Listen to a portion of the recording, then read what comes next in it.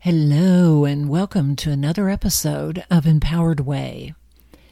Today I want to talk about language. We take words for granted, but when you start to look at the etymology of a word, it contains hidden meanings.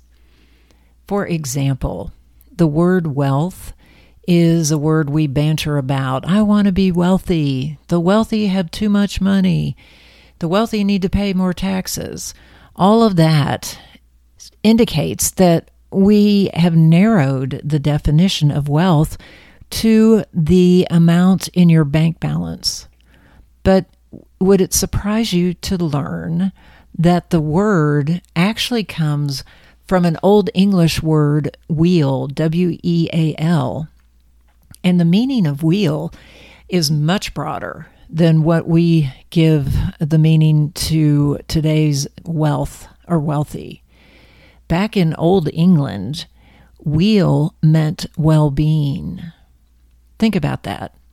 If wealth means well-being, how much more does that resonate with you? It's not just your bank balance. It's also your mental well-being, your physical well-being, your emotional well-being, and your spiritual well-being.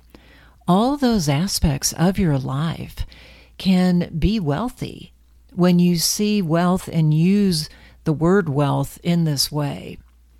So learning the etymology of the word wealth got me started on really thinking about using language correctly and precisely.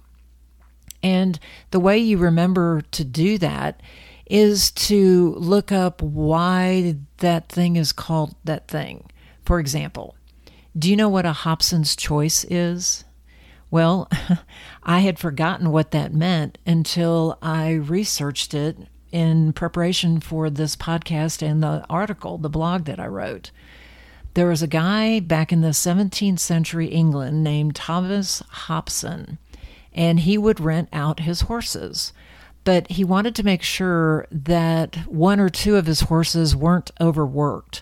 So he would start with stall 1 and rent that horse out, and then go to stall 2, 3, and 4, and then come back to stall 1. Very orderly, very systematic. He didn't tell his customers that. So when his customers came to rent a horse, he said, okay, take the horse in stall number 4. He didn't give the customers a choice. And that is what Hobson's choice means. It means it looks like you have a choice, but you really don't. So having told you that story, I bet now you will remember what Hobson's choice is. And let me know in the comments if that helped you kind of give a context to what that phrase or those words were trying to convey. So another way to remember context is to be sure that you use the correct word in the correct situation. For example, I see this all the time on the internet. People will use the word there, T-H-E-R-E, when they mean there, T-H-E-I-R. And don't you catch that too? And when you see that, it makes you kind of wonder about the quality of the writing, or if the writer was paying attention. That's just one example. Another example is the word new, K-N-E-W, and new, N-E-W.